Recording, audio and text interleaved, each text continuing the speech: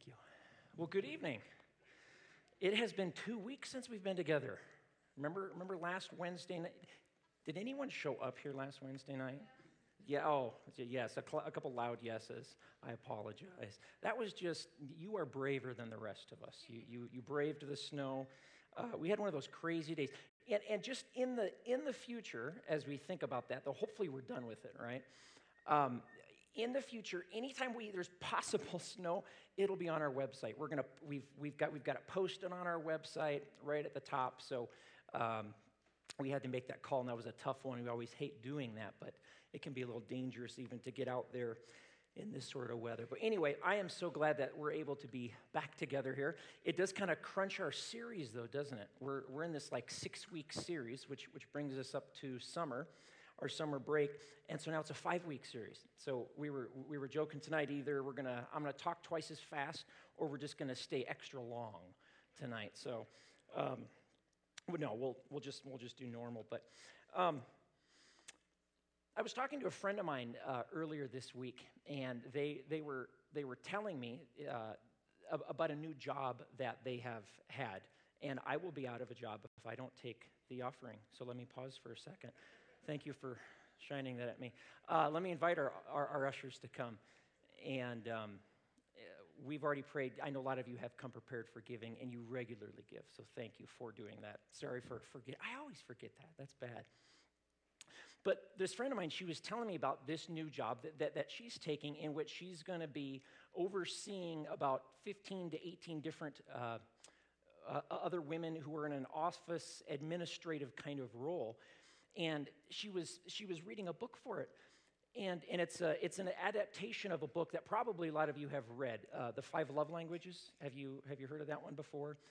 It's this idea that each one of us is kind of hardwired with a primary love language. That is, when I'm loved in one particular way, it could be words of affirmation. As I get, hey, good job on that. It could be physical touch. It could be a high five, hand on the back, whatever it might be. It could be acts of service, things that are done for me. It could be different gifts. So there's various different of these love languages. And the idea is that I feel most love when I am loved in concert with my particular love language. And so she was reading this book that was, how do you take that and go into the office place, into the workplace, and show appreciation for those you're supervising, thinking about what is their primary love language. And she just said, as I step into this new role, I really want to care for my employees. I really want to care for these people. So I want to understand what their love language is. How many of you, first of all, would say, I would love to have a boss who actually thinks about that? That would be a good thing, wouldn't it? The big idea of this book and of this idea of love language is that, and I'm going to write this up here on the board.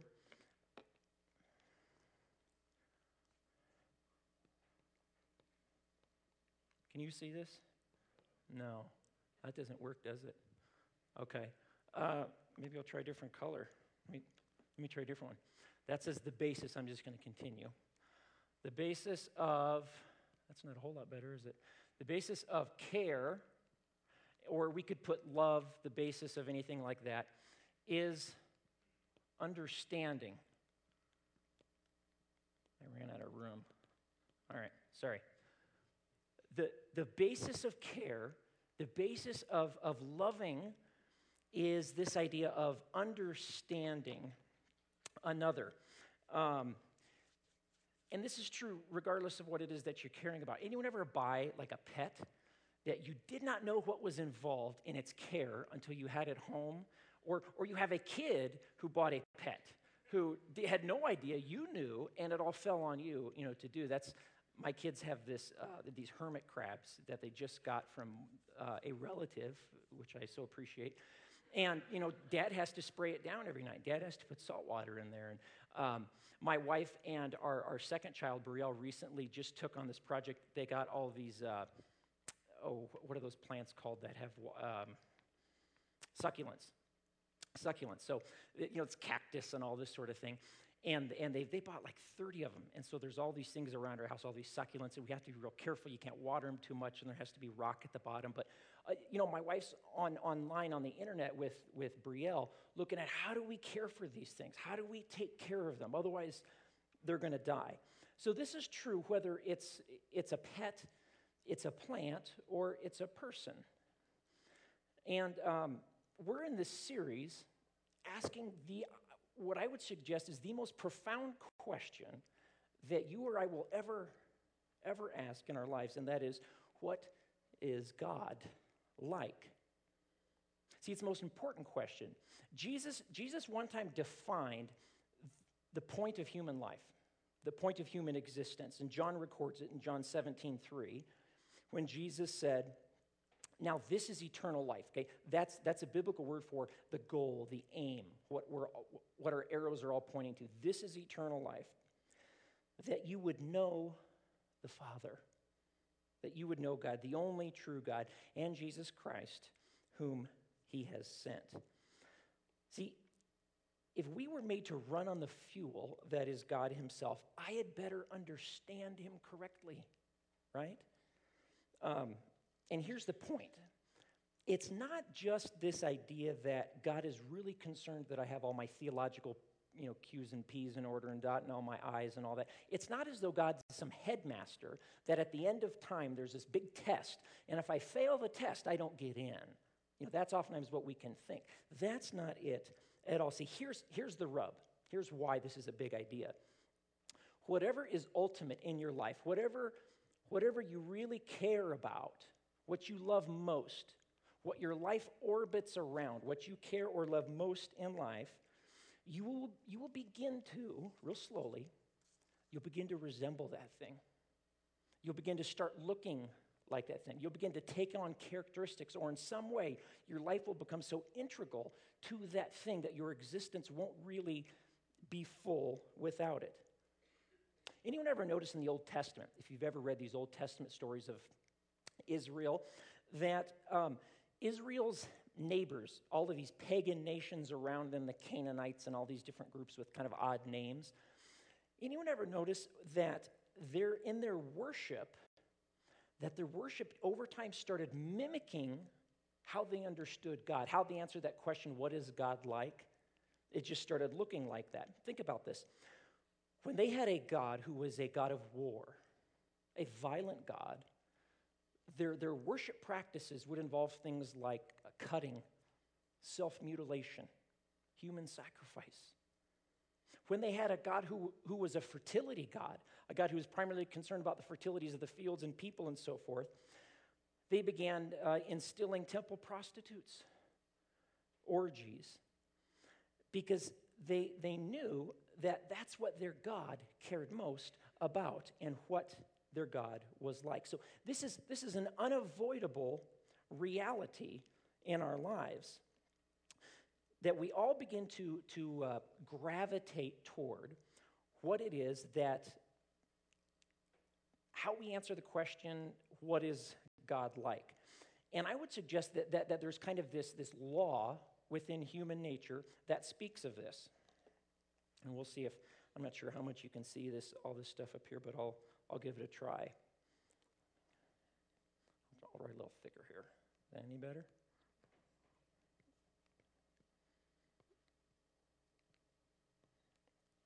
There is this love become law. You begin to look like, you begin to become whatever it is that you love most, what you orbit around. Anyone ever read A.W. Tozer?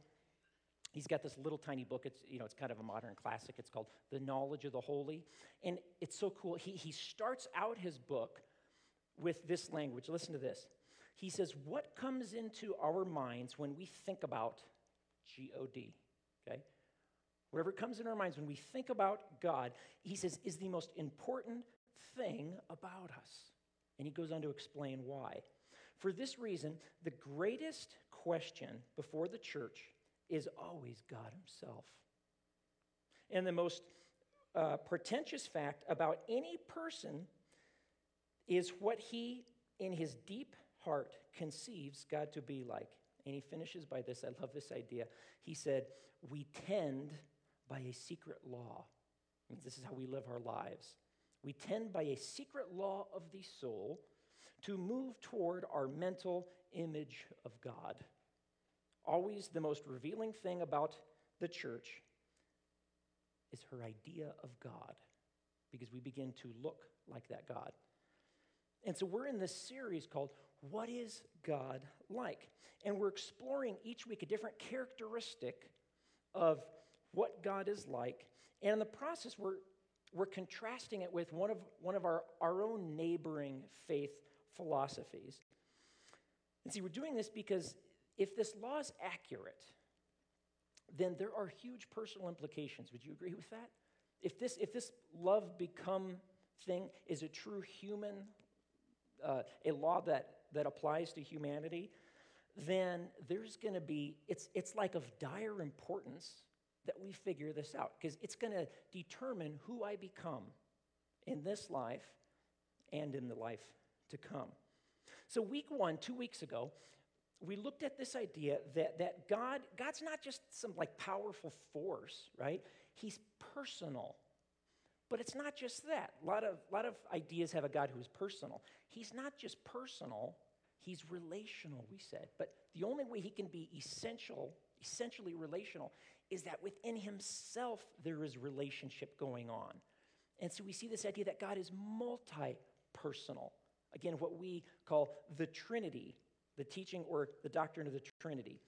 That God has eternally been characterized by this dynamic, mutually self-giving love between the Father and the Son and the Holy Spirit. And because of this doctrine of the Trinity, we come to understand that God doesn't just love, he is love, right? He's not merely personal, he's actually relational. He wants relationship.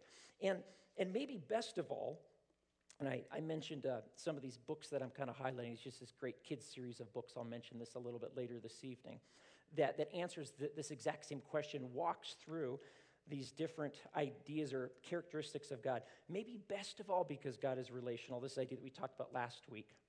I feel like I'm a teacher, and I always turn this way. That's what my librarian used to do. But the wonder is that God invites us to become his adopted children, members of his family. He takes us into the love relationship that's existed forever between the Father and the Son and the Holy Spirit. So this is this idea that God's kind of frenetic, powerful relationship within himself spills over into relationship with us, and he invites us in. He doesn't want mere submission. He wants relationship. And so what we're going to do tonight is we're going to turn to a second characteristic or a second quality of God.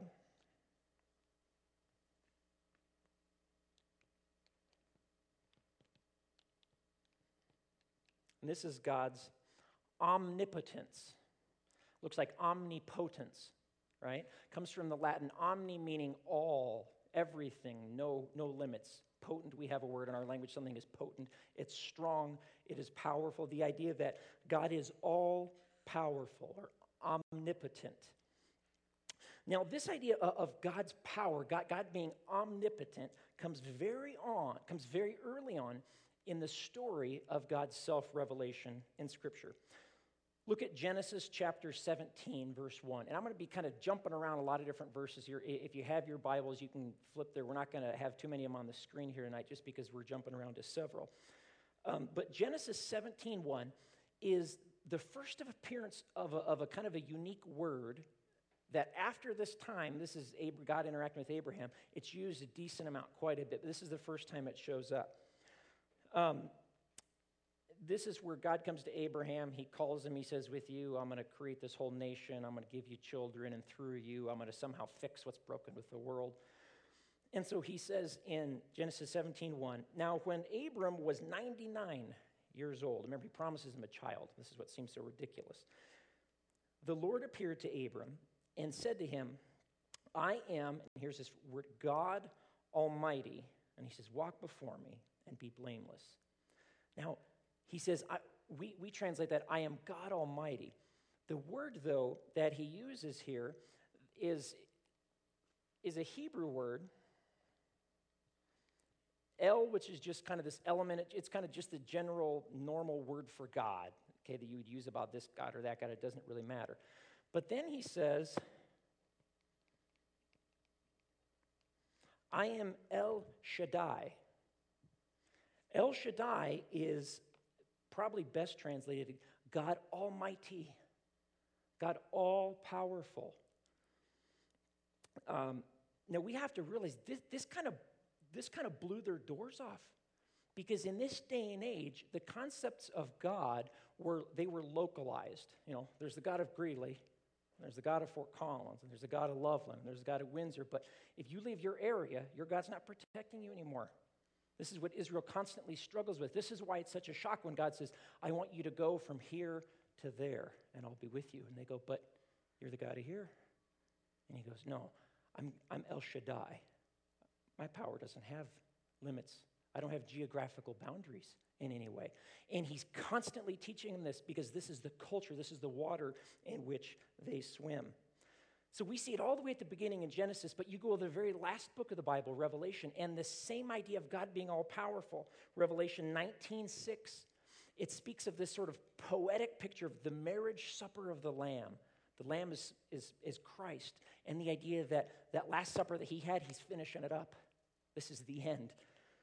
And this is what's said. Then John is speaking, this vision that he had. Then I heard what sounded like a great multitude, like a roar of rushing waters, and like peals of thunder. These are the people, all the people of God worshiping, shouting, Hallelujah, for the Lord God Almighty reigns.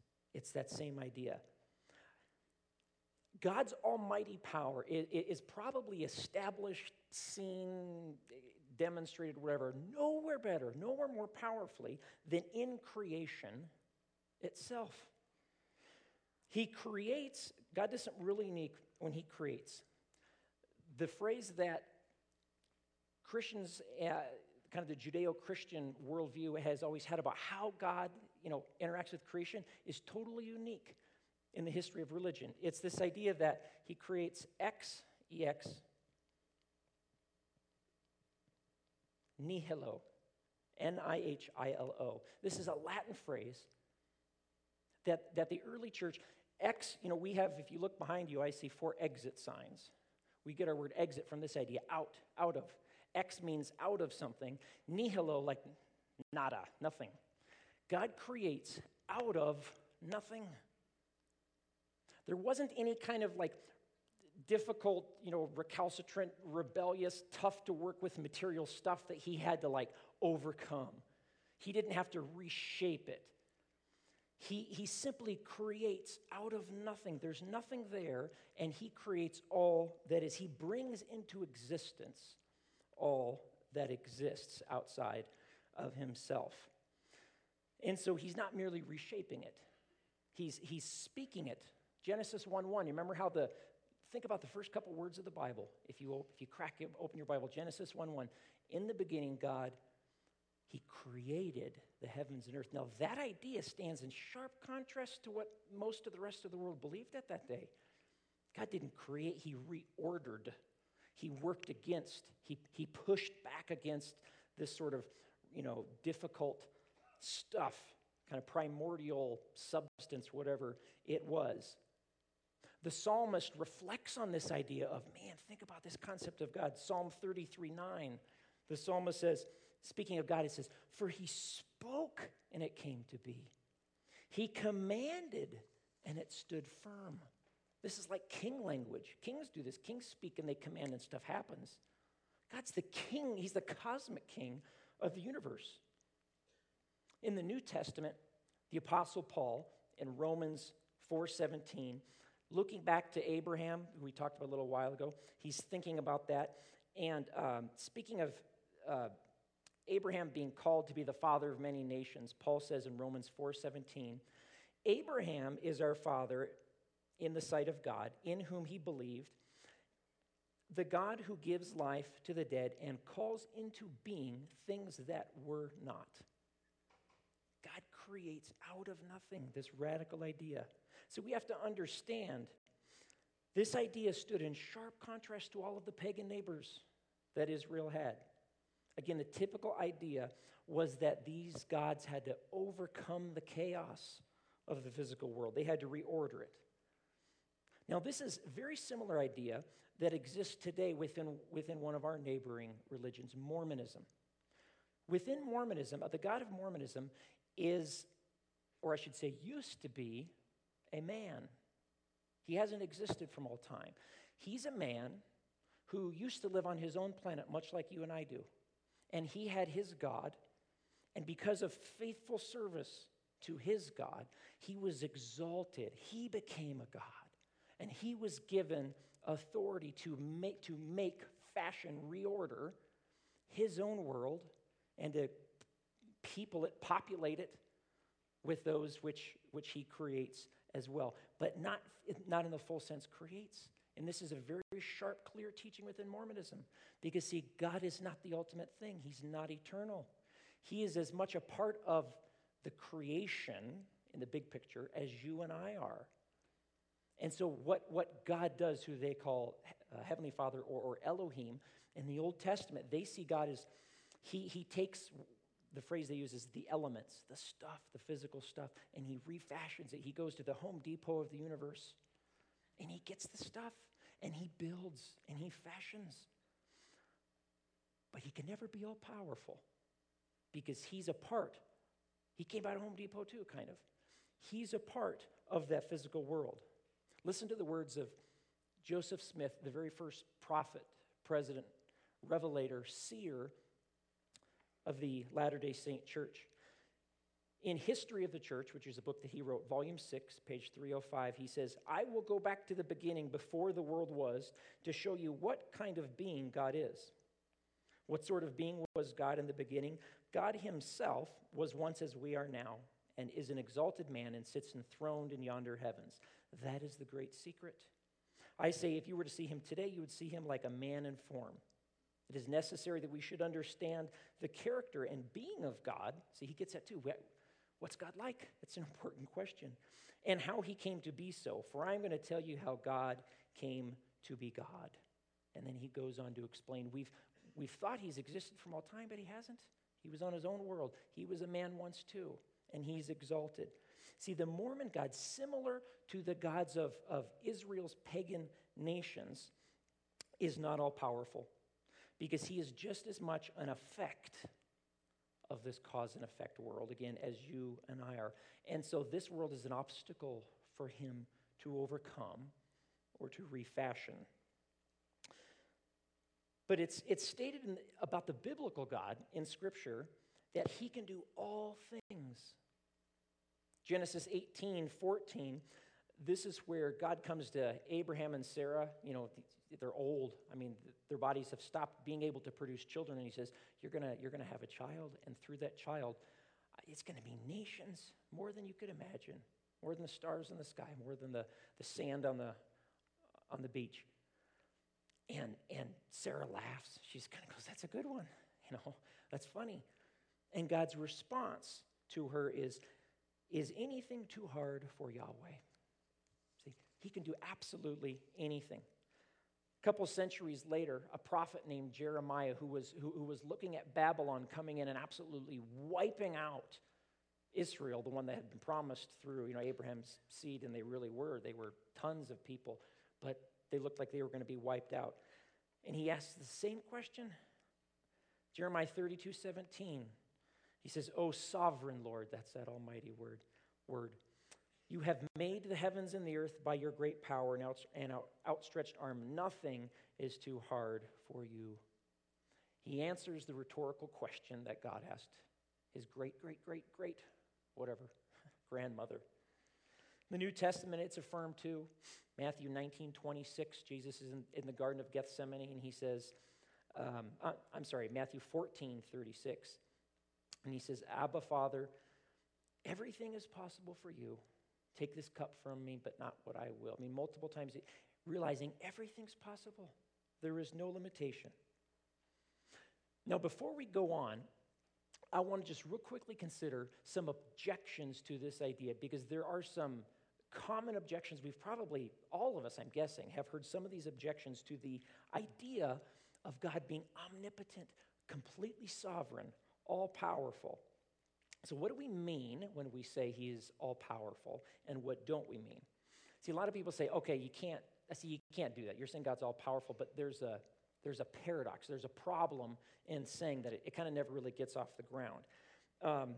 If God is omnipotent, and again, we've probably heard these before, can he make a stone too heavy for him to lift, right? You've heard this one before, right? Because see, if you say, yeah, he can do that. He can make a stone. Well, if he can make a stone too heavy, then he can't lift it. That's something he can't do. He's not all powerful. Okay, well, no, he can't. We can't make a stone too heavy. Well, then that's, again, you're stuck. It's something else that he can't do. So this idea that omnipotence just doesn't even make sense. It's incoherent. Can God make another God and fall down and worship him? Many of these sort of riddles that are thrown out to say, you can't claim God's all-powerful. It just doesn't work. Well, here's what we mean. Let me give you 2 words. God can do, it's kind of fun picking different colors. What do I use this time? God can do anything, and I'll put this under omnipotence. Meaningful. God can do which is anything that is meaningful and anything that is consistent with his character. God can do anything that is meaningful or consistent with his character. This is what Christians have traditionally meant by this idea of God is all-powerful, limitless. So when we say God can do anything, people say, okay, can God make a square circle? Can God make a married bachelor? The immovable rock, whatever it might be. See, these sorts of, we say God can do anything. The problem is those aren't things. Now, those are structuring together words, but those words don't have any meaning. The concept of a circle can't have angles, so you can't have a square circle, right? The concept of a bachelor is single. The concept of a married person is not single. You can't have a married bachelor. So these are just combinations of words which, when put together, are just incoherent. They're not things. They're what we call logical contradictions. So to say that God can't do logical contradictions isn't to say there's something God can't do, because these aren't things at all. So remember John 1:1? God is the source of logic. Right? In the beginning was the Word. The Greek word for that is logos. In the beginning was the logos. We get a word logic for it. See, logic is just the way God's mind thinks. So to say God can't do a logical contradiction is to speak of how awesome he is.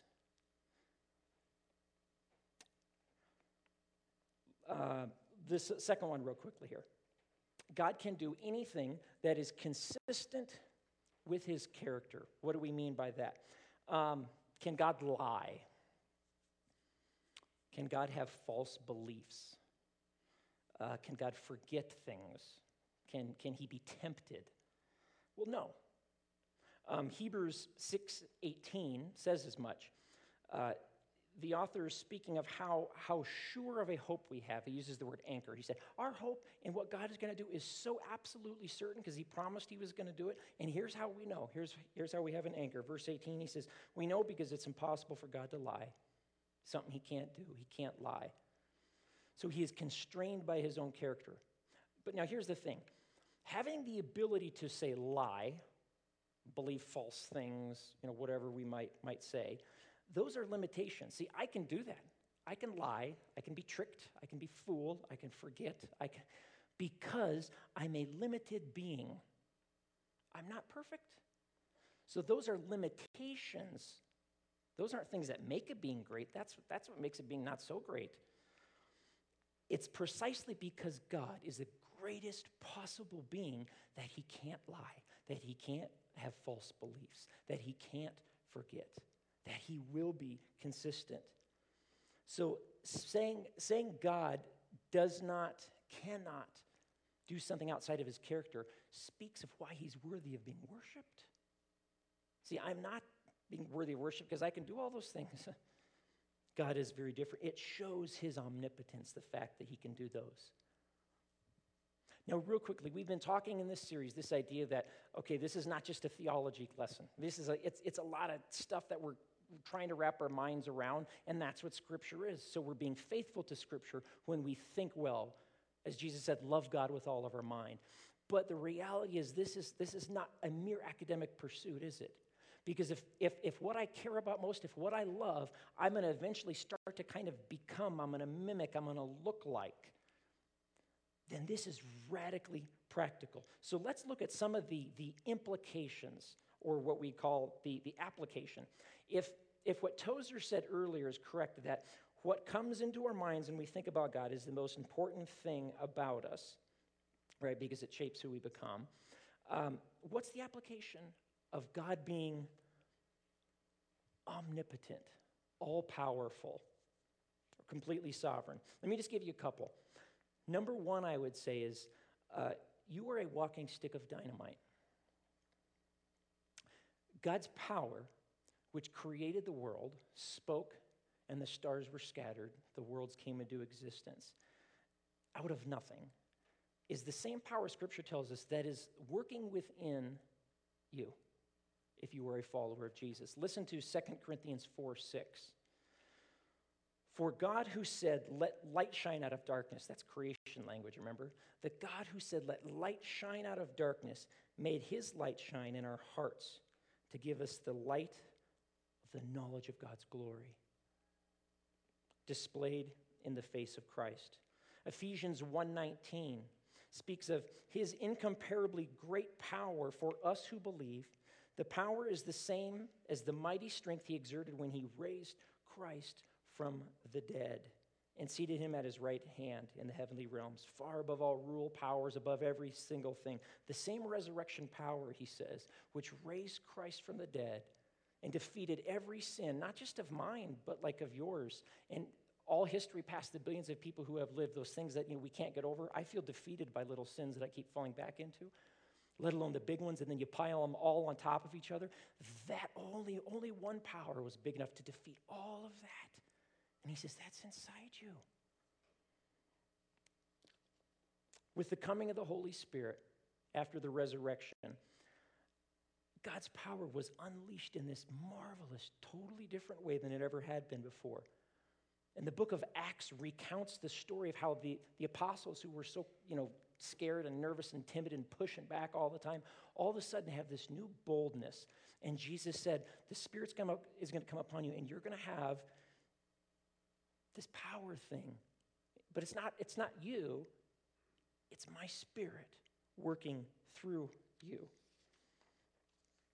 John 15:5, Jesus said, I am the vine. I love how he uses these concrete pictures. I am the vine, and you're the branches. If you remain in me and I in you, you will bear much fruit, no limit. But of course, the other side of the coin is, apart from me, you got nothing. You can't do anything. Philippians 4:13 is this passage that, I remember when I was in high school, this was always on the back of our, shirts and stuff, and we thought about sports, right? I can do all things through Christ who gives me strength. Second thing I would say, application, meaning of this, is God's omnipotence means that nothing can defeat God's purposes in your life. And that's huge, you guys. Nothing can defeat what God wants to accomplish in your life. Ephesians 1:11 reads, in him we are chosen, having been predestined according to, and listen to this phrase, the plan of him who works out everything in conformity with his purposes, the purposes of his will. Matthew 16:18, Jesus says to Peter, you are Peter, and on this rock I will build my church. The gates of hell won't prevail. It's this idea of who is really ultimately powerful. Now, let me give kind of a necessary theology of what we mean when we say this, because we don't want to go into a direction that's one-sided. I don't mean to say that just because you're experiencing failure, just because you're experiencing difficulty, you are out of God's will. Because the reality is, God can accomplish sometimes more in your life through failure and difficulty than he can through success. One of my favorite biblical examples of this is Joseph. Remember Joseph in the Old Testament? This is toward the end of that first book, Genesis. Joseph's life is punctuated by failure and disaster. He is sold into slavery. After that, he's put into prison because of an unjust accusation for years and years. And yet God was at work in Joseph's life to bring about a powerful result that Joseph could never could have imagined, never could have produced on his own. So failure does not mean that you're out of God's will necessarily. It doesn't mean that you haven't trusted in the power of God. Again, he can accomplish things in our life by failure sometimes that he never could through the victory. In fact, it's during these times of trial, of difficulty, that I would suggest we need this right here, this omnipotence thing, more than ever. I don't have a whole lot of space up there. Let me do this, though, because I think this is a kind of a visual picture, something that's really helpful to see. This word, El Shaddai, in the Bible, it's in the Old Testament. This is really small, sorry. Old Testament, the word El Shaddai is used, or let me put it this way. The words, this English word, all-powerful, appears 48 times, okay, in the Old Testament. In the New Testament, we see the word all-powerful, magnificent, 10 different times. You know what's so interesting is where it's stacked. 31 of those is in the book of Job. 9 of those in the New Testament is the book of Revelation. There's something similar that Job and Revelation have in common. They're both pictures of people going, "Where are you, God? We are losing. You have not been faithful. I don't know if I can trust you. Where are you? Why are you not coming through? My life is not working out as I expected it. I am hurting. People I love are hurting. Where are you?" And yet those are the books that the word all-powerful, omnipotent, appear more than anywhere else because that is where they are needed. It's at night that light is needed the most, and that's where God shows up. Throughout history, God's people have found themselves facing impossible odds. And it's at these times that they go, that's why Job so often goes and say, "God, you're the one who spoke and our worlds leapt into existence." He has to remind himself because he's living somewhere between his theology and his biography. And so he has to keep going back. God, there's nothing too difficult for you. I think that's the reason why in the Lord's Prayer, about a year ago, we did a study on the Lord's Prayer. The very first thing when he says you pray, don't start out with all your stuff, all your junk. Start out where you should. Our Father who's in heaven, hallowed be your name, your kingdom. You are awesome. You are amazing. There is nothing that you cannot do. Hallowed be your name. Because when I start there, all of a sudden, God is totally adequate for my needs. There is no prayer too hard. There is no need too great. There is no temptation that is too strong, no misery too deep, but that God is not deeper still. Would you pray with me?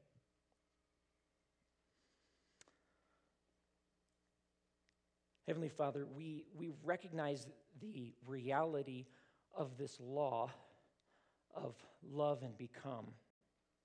Whatever we orbit around, whatever is our greatest concern, our greatest priority, we're going to begin moving toward that, looking like, having deep affinities and loves and affections for.